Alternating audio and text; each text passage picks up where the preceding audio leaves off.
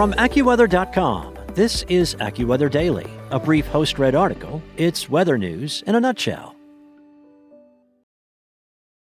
For the ones who work hard to ensure their crew can always go the extra mile, and the ones who get in early so everyone can go home on time, there's Grainger, offering professional-grade supplies backed by product experts so you can quickly and easily find what you need. Plus, you can count on access to a committed team ready to go the extra mile for you. Call, click Grainger.com, or just stop by. Grainger, for the ones who get it done.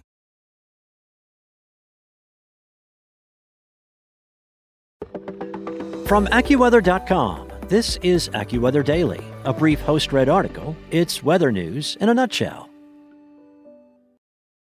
Flu and other respiratory virus activity continues to ramp up across the United States. CNN's Deidre McPhillips and Brenda Goodman write about flu activity and where the hotspots are in today's AccuWeather Daily for Thursday, November 10th. Government health officials on Friday warned of an early and severe start to cold and flu season in the United States, saying they were closely monitoring hospital capacity and medical supplies and were ready to send help if needed.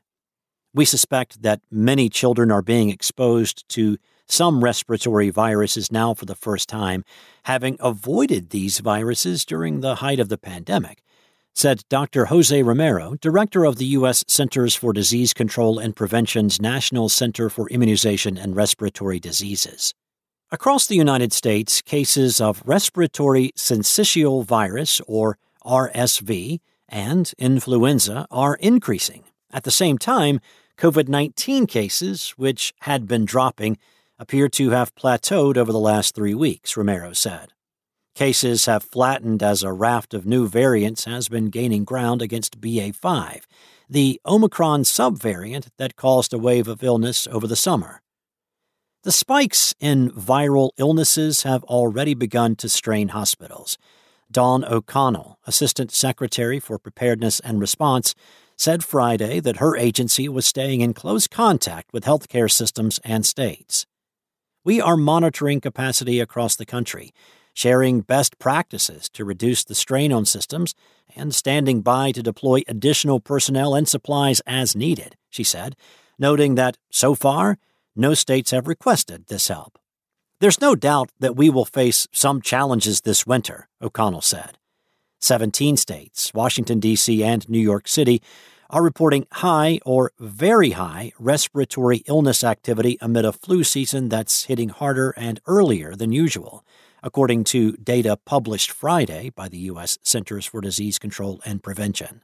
Influenza activity continues to increase in the U.S. The number of flu illnesses, hospitalizations, and deaths so far this season nearly doubled in the past week. The CDC now estimates that there have been at least 1.6 million illnesses, 13,000 hospitalizations, and 730 deaths from influenza, including 2 reported deaths among children so far this season. About 1 in 11 tests for flu were positive last week. In fact, we're seeing the highest influenza hospitalization rates going back a decade, Romero said. The last time flu hospitalization rates have been this high at this point in the season was during the H1N1 pandemic. The latest CDC update tracks data through October 29th. There's no real mystery about why viral illnesses are on the upswing, said Dr. Michael Mina, who is an epidemiologist and chief science officer at eMed, a company offering telehealth test-to-treat services. We enjoyed the benefit of not having influenza for the last couple of years, primarily because of SARS-CoV-2. Extra mitigation measures like social distancing, masking, and not going out for roughly a year have only delayed the inevitable. Now that we have released the pressures put in place to keep viruses at bay and move into this first real flu season, we, unfortunately, feel its impact, he said. RSV cases are also increasing nationally, although there are regional differences in the circulation of these viruses, Romero said. It's a common respiratory infection that typically causes mild, cold-like symptoms, but it can cause serious illness, particularly in older adults and infants. In the South and Mountain West, RSV cases appear to have peaked in October. In those regions, RSV cases are falling even as influenza is spiking. Flu activity is highest in the South, followed by the Mid-Atlantic and parts of the West Coast. Data from Walgreens that tracks prescriptions for antiviral treatments such as Tamiflu suggests there are hotspots in Mississippi and Alabama, as well as the Gulf Coast area, including Houston and New Orleans.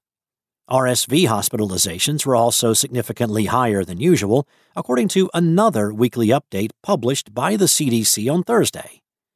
Cumulative RSV hospitalization rates have already reached levels that are typically not seen until December in the U.S. They're rising among all age groups, but especially among children. About 4 out of every 1,000 babies under 6 months old have been hospitalized with RSV so far this season, just about a month in. More than 2 in every 1,000 babies between 6 months and 1 year have been hospitalized with RSV so far this season, as have more than 1 in every 1,000 children between age 1 and 2. Overall, in the U.S., nearly 1 in 5 PCR tests for RSV were positive for the week ending October 29th, nearly doubling over the course of the month. Weekly cases counts are less complete for the most current weeks, but there have been more RSV cases detected by PCR tests each week in October 2022 than any other week in at least the past 2 years. Weekly case counts for the week ending October 22nd were more than double any other week of 2020 or 2021. There are signs that RSV cases are slowing in the southern region of the U.S., but test positivity rates and cases continue to rise in other regions, especially the Midwest. And pediatric hospitals remain more full than average with RSV patients and other conditions. According to data from the U.S. Department of Health and Human Services, more than 3/4 of pediatric hospital beds and pediatric ICU beds are currently in use nationwide, compared with an average of about 2/3 full over the past 2 years. As of Friday, 17 states have less than 1 in 5 beds available. 5 of them are more than 90% full: Rhode Island, Arizona, Maine, Minnesota, and Delaware, along with Washington, D.C. Romero stressed that with holiday gatherings just around the corner, vaccination is the best protection against these infections. We have vaccines for 2 of the 3 viruses we talked about, influenza and COVID-19, he said, and he urged Americans to take advantage of them, though not enough have. According to the CDC's data tracker, just 8.4% of eligible Americans have received a new, updated COVID-19 booster. Vaccinations are lower than usual for influenza, too. Based on data from insurance claims, adult flu vaccinations are down about 5 million compared to where they were last year at the same time, said Lynette Brammer, who leads surveillance for the CDC's influenza division. For children, coverage looks about the same as last year, but those levels represent a 6% drop from what flu vaccinations in kids looked like before the pandemic, Brammer said. Romero stressed that while most adults only need a single annual influenza vaccine, children who are being vaccinated against the flu for the first time need 2 shots. He also advised people not to try to guess what they had based on their symptoms alone, since many of these viruses can cause similar symptoms. Going to the doctor for a test as soon as you start to feel bad could help you take advantage of early antiviral treatments which are available for influenza and COVID-19. Romero said the CDC was preparing to send doctors more information about who should qualify for these test-to-treat strategies. In addition to vaccination, Romero reminded people to cover their coughs and sneezes, avoid other individuals who are sick, wash hands frequently, and use alcohol-based hand sanitizers. He added, people may also choose to wear a well-fitting mask as an added precaution. That's it for today. As Nicole approaches the Florida coast, you can track the storm and get your local forecast at your fingertips with the AccuWeather app, or visit AccuWeather.com.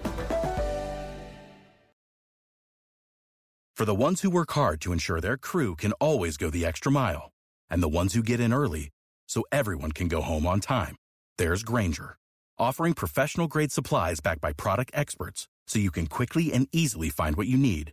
Plus, you can count on access to a committed team ready to go the extra mile for you. Call, click Grainger.com, or just stop by. Grainger, for the ones who get it done.